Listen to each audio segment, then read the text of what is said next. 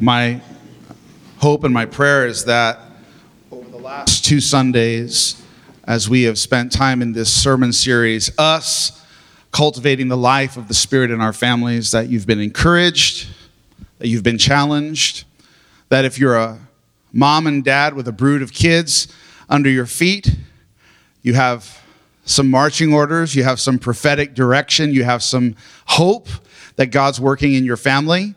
If you're a single person, you feel encouraged, you feel connected, you feel a part of what God is doing in this family we call Sanctuary. If you're an empty nester, if you're a grandparent, whatever station in life you find yourself, God has placed all of us in a home that is his family and his church. And that's been our desire, to lift you up, to encourage you, and to cast a vision for a different way of being family, because after all, we serve a God who is Father, Son, and Holy Spirit. This morning, we're going to be wrapping up this series, and the reason I'm up here is because I want to introduce our speaker. And it's not me. And nobody said amen. Everybody said, oh, man. But I have good news for you. There's a better speaker than me in the house this morning, and she has a master's degree in theology from Oral Roberts University. But what's more important than all of the education is the fact that she serves our families by leading our children's ministry here at Sanctuary so faithfully. And I thought it was appropriate to bring her to the pulpit this morning so that you could connect with somebody who, as Pastor Janice pointed out, is leading a third of our congregation every Sunday. And we should be grateful for the wonderful things that God is doing through all of the Sanctuary Kids team and that entire ministry. And so even though it might be a little bit unsanctuary of us, could we maybe just put our hands together and welcome Shelby Swanson, Pastor Shelby, as she comes. Thank you. Thank you. Good morning, Sanctuary. Yes, I come representing the third. This thing's really tall. This is made for tall people, obviously. Anyways, so I come representing the third of the congregation that is on the other side of the building, and they're like this tall to this tall, this tall, this tall, and they are amazing. So I'm really excited to be speaking with you guys this morning. This is actually my first time actually preaching a sermon in what I like to call big church. So hello, big church. I come from small church. It's nice to be here. A lot of people have been asking me like, oh, how you feeling? Are you nervous? And I kind of laugh because if you have a kid or you know a kid, kids actually are really harsh critics and they have no filter. So usually when I'm speaking, I'm getting things like, hey, this is really boring. I would like a snack. Like, can I go to my mom now? And one time, one of your precious angels who I love and adore actually got out of their seat, proceeded to get into fetal position, rocked back and forth with their hands over their ears, screaming, please stop talking, please stop talking. So I'm not nervous because I figure this is probably going to go better than that day.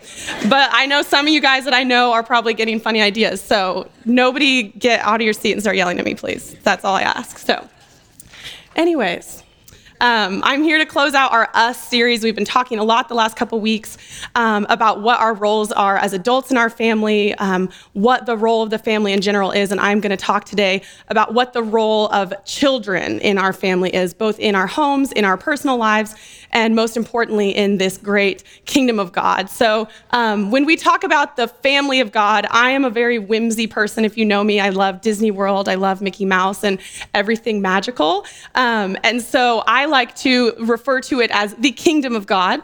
And I like to think of it as like this amazing, wonderful kingdom where we serve this miraculous, merciful, good, sweet, and kind God. And we are his royal subjects that get to be in different communities. So I'll refer to Sanctuary as like our own little castle within this kingdom. And we get to have special jobs and special responsibilities and special gifts that make us unique to serve the king of this great kingdom. So you'll hear me use the words or the term family of God and kingdom of God kind of interchangeably. So just so you know kind of where my mind goes when I think of that and talk about that. So in culture and kind of in history and even today, children have been viewed as somewhat less than adults. And whether it be in ancient times when children were literally viewed as not quite human, but future humans or potential humans. You even have the Roman culture would have children killed if they were not male, because females couldn't build roads, they couldn't build buildings, they couldn't build coliseums. So why do we need them? We need males. We need people that can work, that can contribute to our society in the future. So you had this mindset that children were valuable, but really just for what they would contribute later on. Even in church cultures and religious cultures that deeply value and see children as completely precious gifts of God, we still fail in that we view them as future adults. The general view of children, even good-heartedly, is kind of, oh, well, children are our future, and they are our future, but that's not all that they are.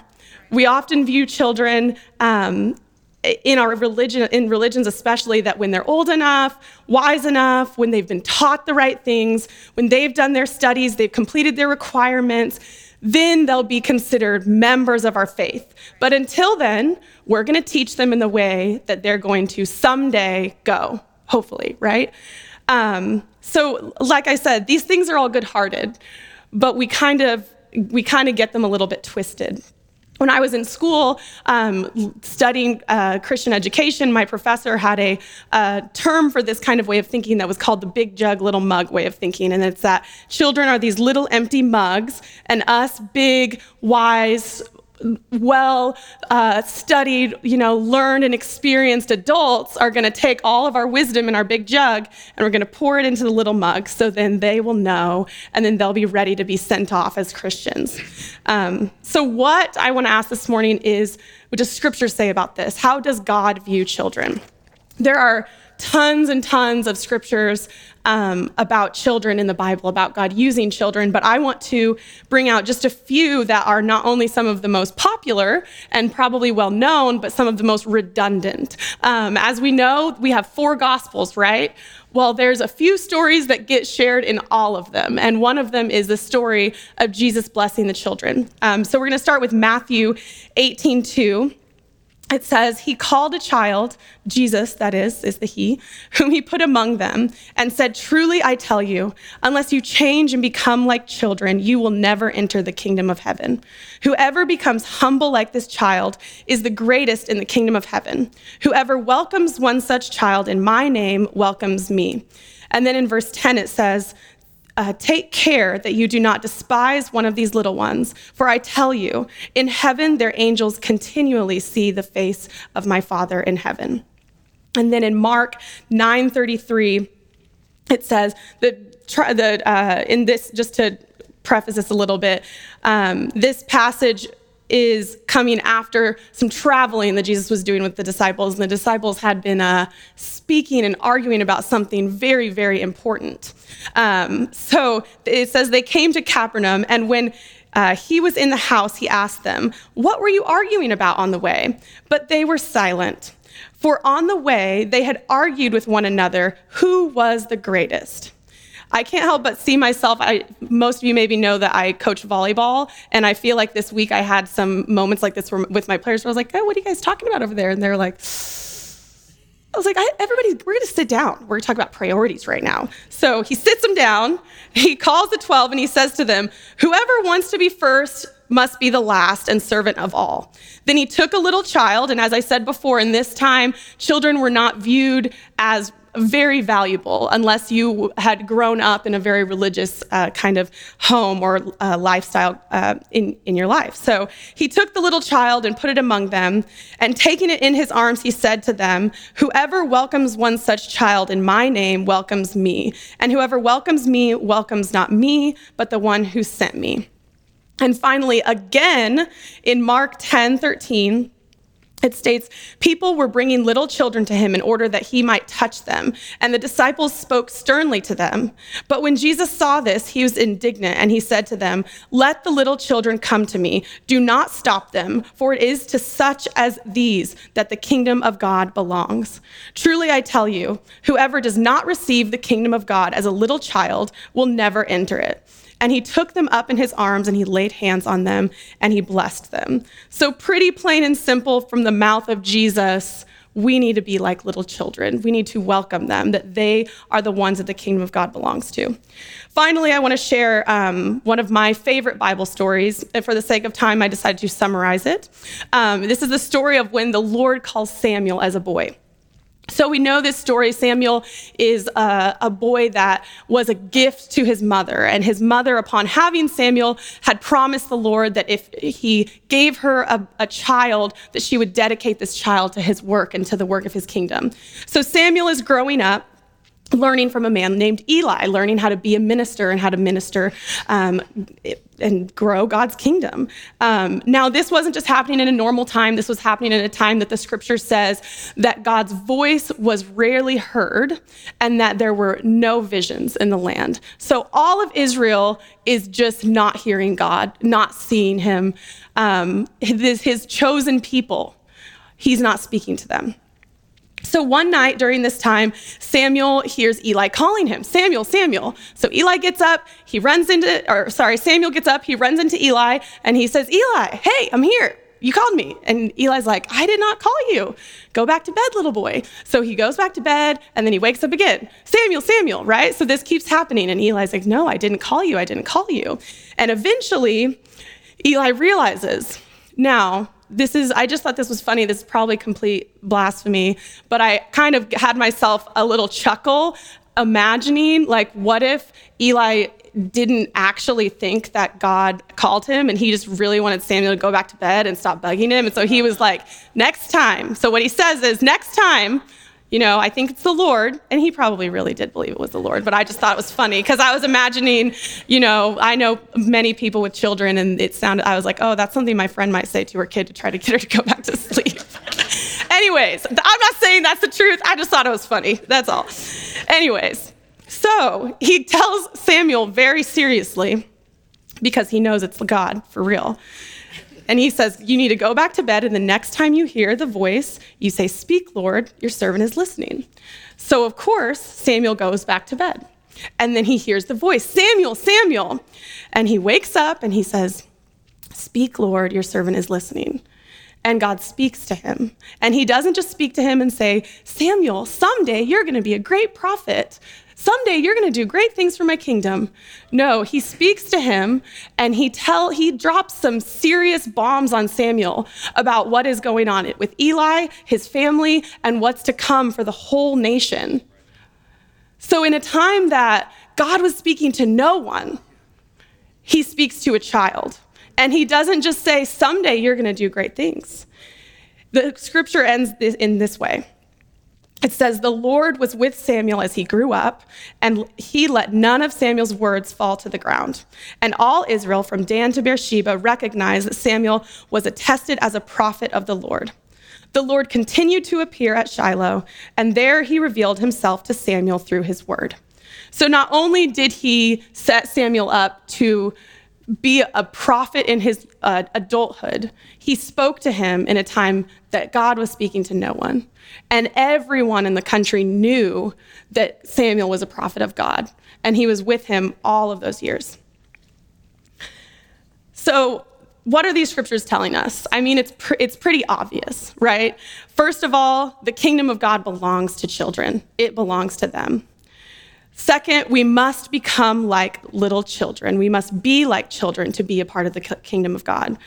And finally, children are used by God today. They are active members of our faith right now, today.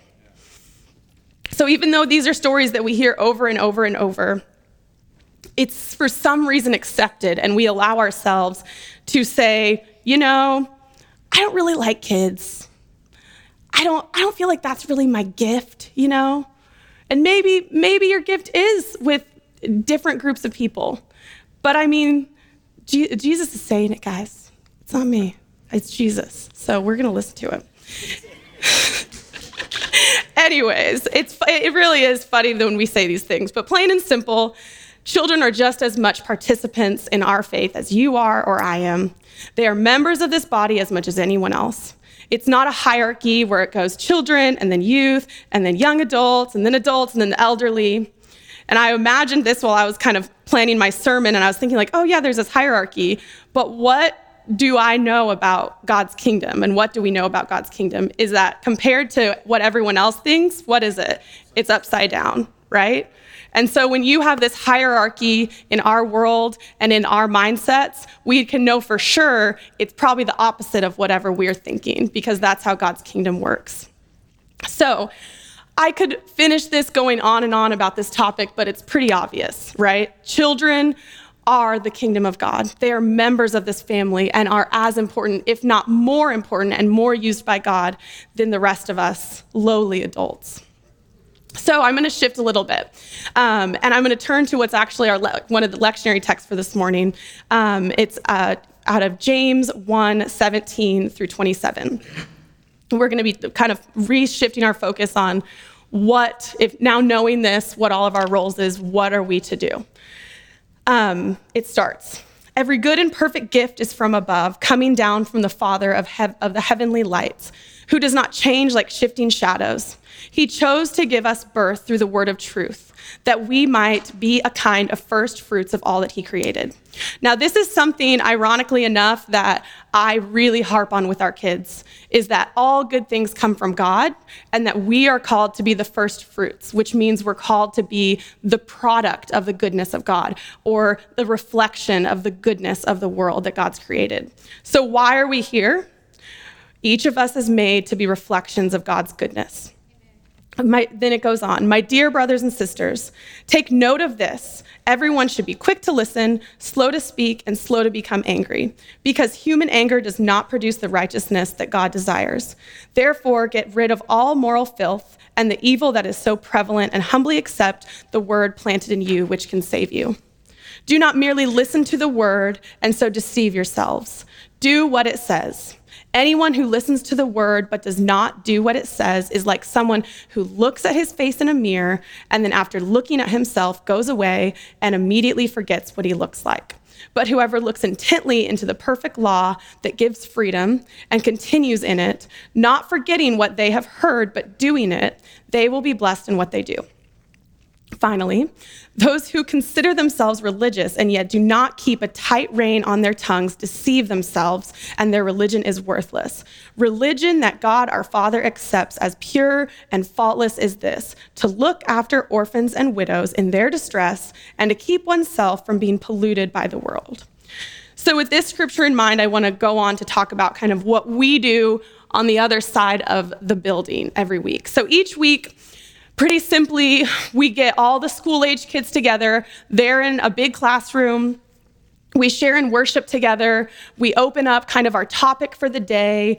During this time, we do grace and peace together. We recite the creed, and we close our large group time saying the Lord's Prayer. So we're doing the same stuff you guys are doing mostly, and often are going over learning the same scriptures and the same topics from the lectionary that we're going through in this room. So then we split up into our classrooms by grade levels, and we watch a video that's usually kind of a funny little thing that depicts some little cartoon kids learning or doing something that has to do with the topic. And then we have a discussion about that. We read our lectionary text. We have a discussion about that. And then we kind of wrap it up and bring it all together. So one week in particular, I was teaching, and we were teaching on about the power of God and how God works through us. And so being an ORU grad, I was like, yes, talking about the power of God. Kids are going to get healed. This is going to be awesome.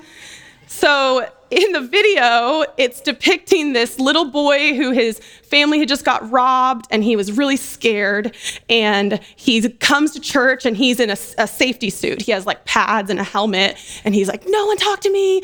The world there's no good in the world. Everything is bad. I'm in my safety suit, and in my safety suit, I am safe. And he's like just really scared of the world because he's had something bad.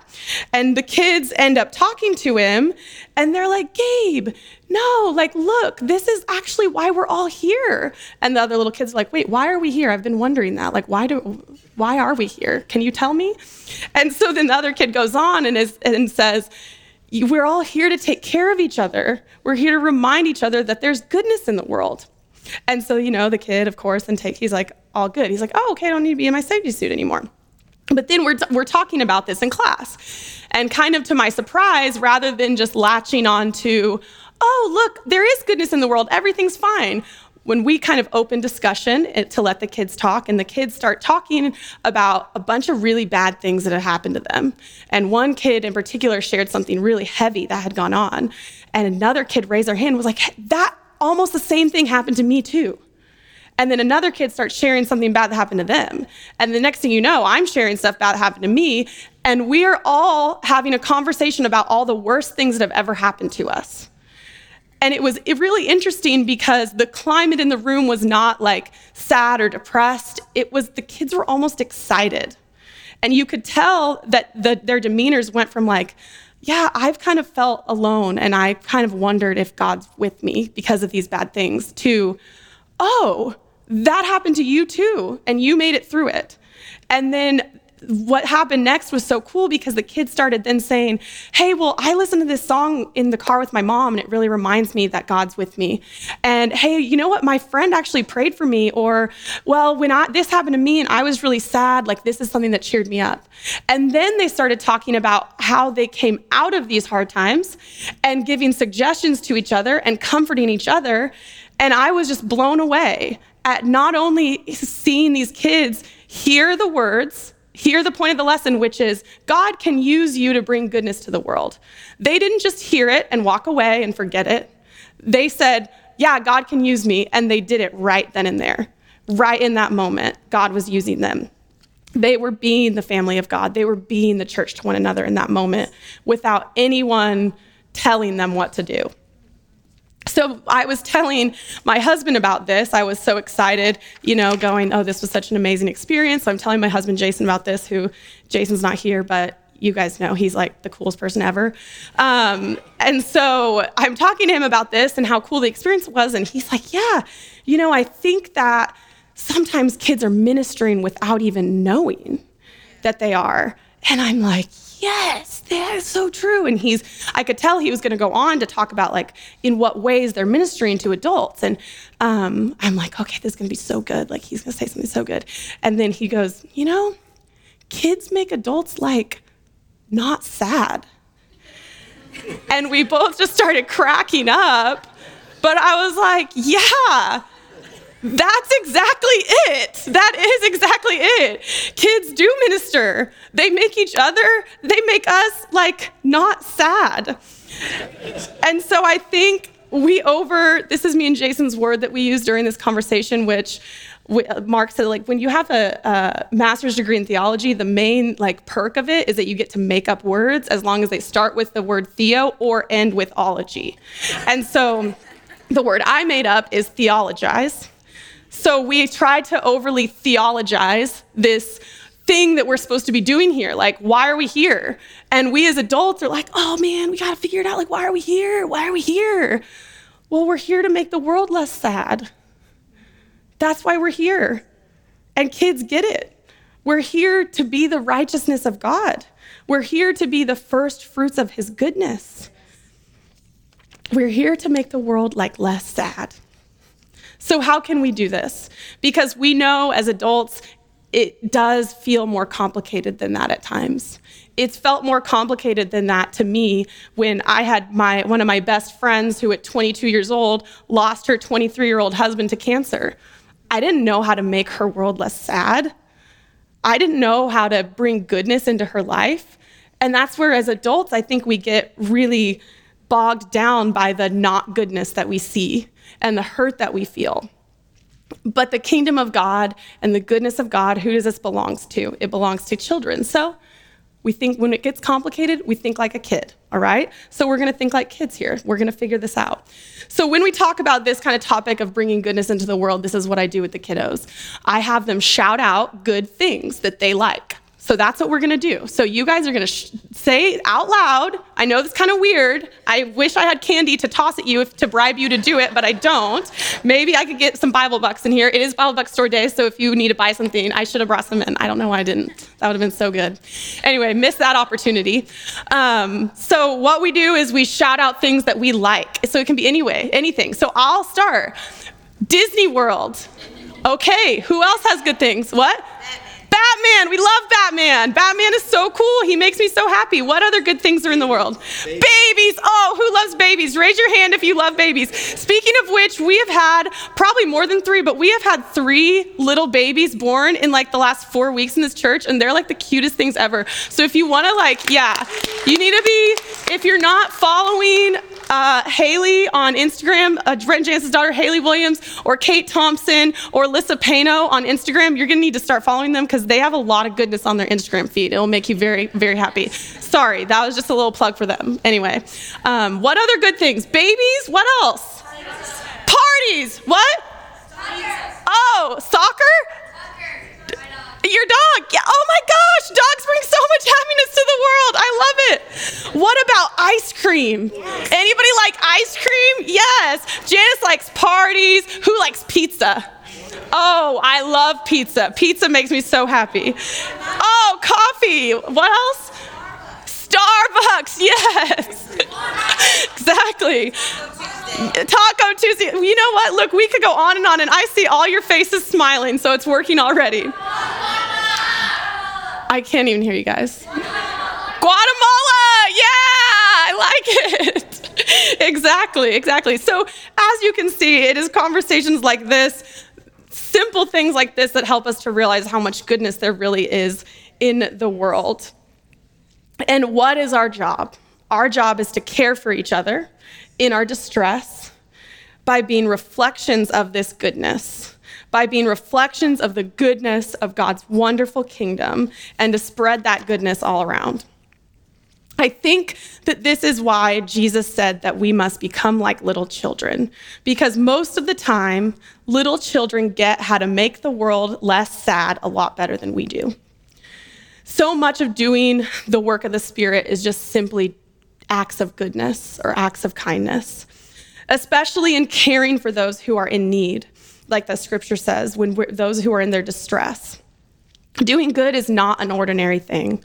If we believe that all good things come from God, when we care for one another by doing good, we are fulfilling our calling as members of God's family. When you have an urge to say something nice to someone, that might just be the Spirit of God working in you.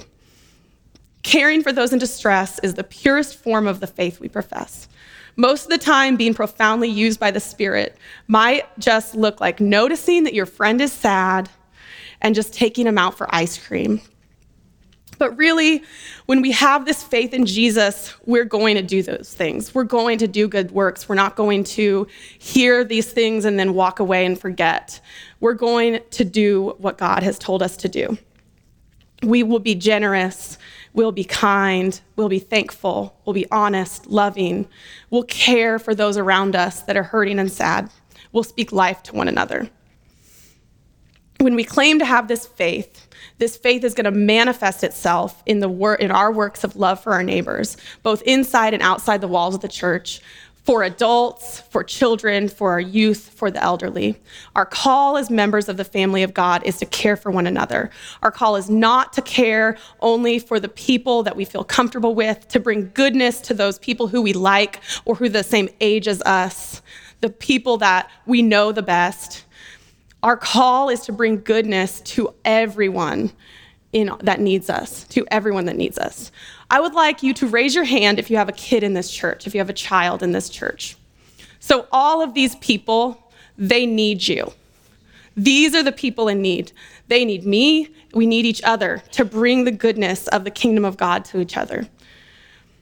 Raise your hand now if you don't have a kid in this church. Yes, well, guess what? You need their kids. Their kids are incredible, and the kingdom of God belongs to them. You need to get yourself around them. And I'm honestly not saying this because we need volunteers, which we do, but this message is not about volunteering. This message is about the fact that we need each other. The fact that the kingdom of God belongs to those kids that are back there. And you guys, the things that I've experienced, it is more powerful with the conversations I've had than with your kids. It is more powerful and a more beautiful display of what it means to be a part of the family of God than any ORU chapel, than any revival, than any Word of Faith camp meeting that my parents brought me to my whole life. These kids are awesome. These kids in our church, they get it. They get how to make the world less sad. We're not called only to teach our children. We are called to be like them. We are called to welcome them. We are called to care for them, and they are called to care for us. Every one of us is a member of God's kingdom today. The family of God, it's an us, right? It is all of us caring for one another, being used by the Spirit, by bringing goodness, by being the hands and the feet of God. We are reflections of God for one another today, not later on in the future, but today. So let's care for one another, and let's all make the world like a little less sad. Yes. Thank you.